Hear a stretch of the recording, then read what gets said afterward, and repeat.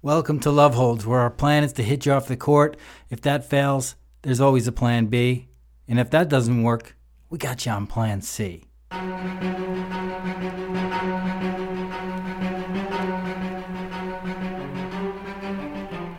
I'm your host, Chris Otto. Thank you for joining on Monday, March 1st. Another great week of tennis in the books. Let's start with an amazing performance by Poland's Iga Swiatek. She raced to that title, dropped just 22 games, sensing a trend from the 19-year-old Pole.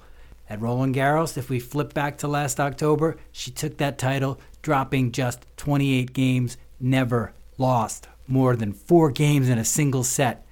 Fast forward to Adelaide, drops just 22 games, never loses more than 4 games in a single set. Just a tour de force. Incredible performance. Chris Evert might have summed it up best when she was responding to the statistics of this match. Swiatek, of course, finished the final against Belinda Bencic with 22 winners against 6 unforced errors. What? That's what Chrissy tweeted. Chrissy wasn't the only one impressed with Iga Swiatek. Basically, everybody was, but Belinda Bencic, who was knocked off the court in the final 6-2, 6-2 against Swiatek, had a lot of praise for the young player, saying that she was struggling with Iga's game, never knew where she was going to play. She said it was, quote, overwhelming for her. And here's another quote from Bencic. I think she has a really big game. It's very unique. I struggled a lot today with how different she played. I just couldn't figure it out, like her patterns or her serve or anything at all.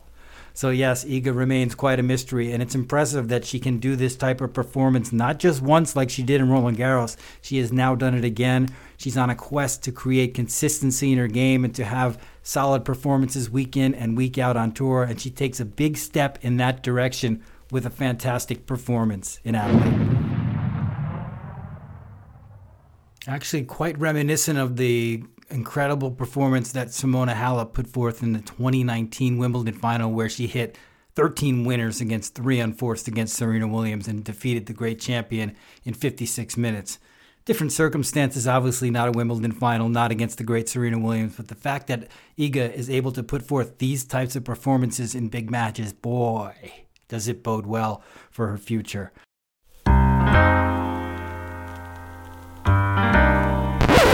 Tennis fans, are you familiar with the name Juan Manuel Cerundolo? If not, you should be, because this guy is red hot right now. He became the first player to win a title on his ATP main draw debut since Santiago Ventura in 2004 over the weekend at the Cordoba Open. 19-year-old is actually a part of the first pair of Argentinian siblings to contest the same main draw on the ATP Tour since 1981. Also became the youngest ATP titleist from Argentina since Guillermo Correa in 2001.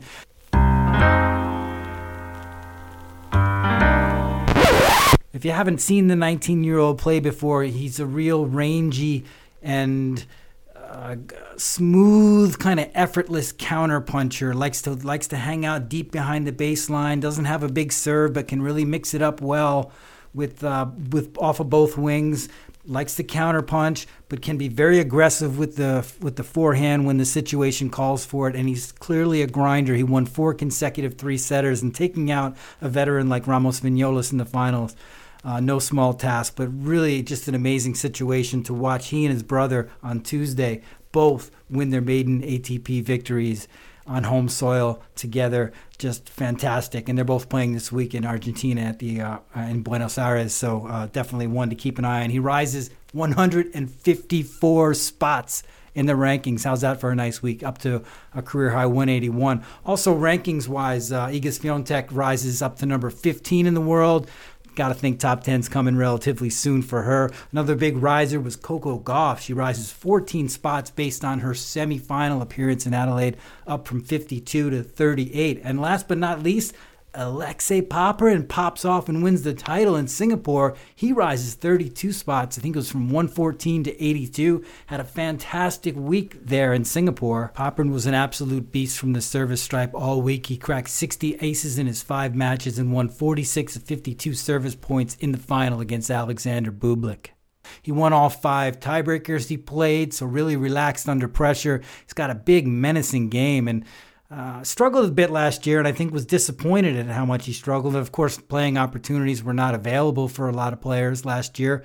Saw him pop up at UTS a little bit during the summer. Didn't go to the U.S. Open, but appears to be in good form early on this year. So that's pretty much our wrap for the week that was in tennis. Tomorrow I'll be back to talk about a lot of exciting stuff that's happening in Rotterdam and Doha and all across the ATP and WTA circuits. Thanks for listening, you guys.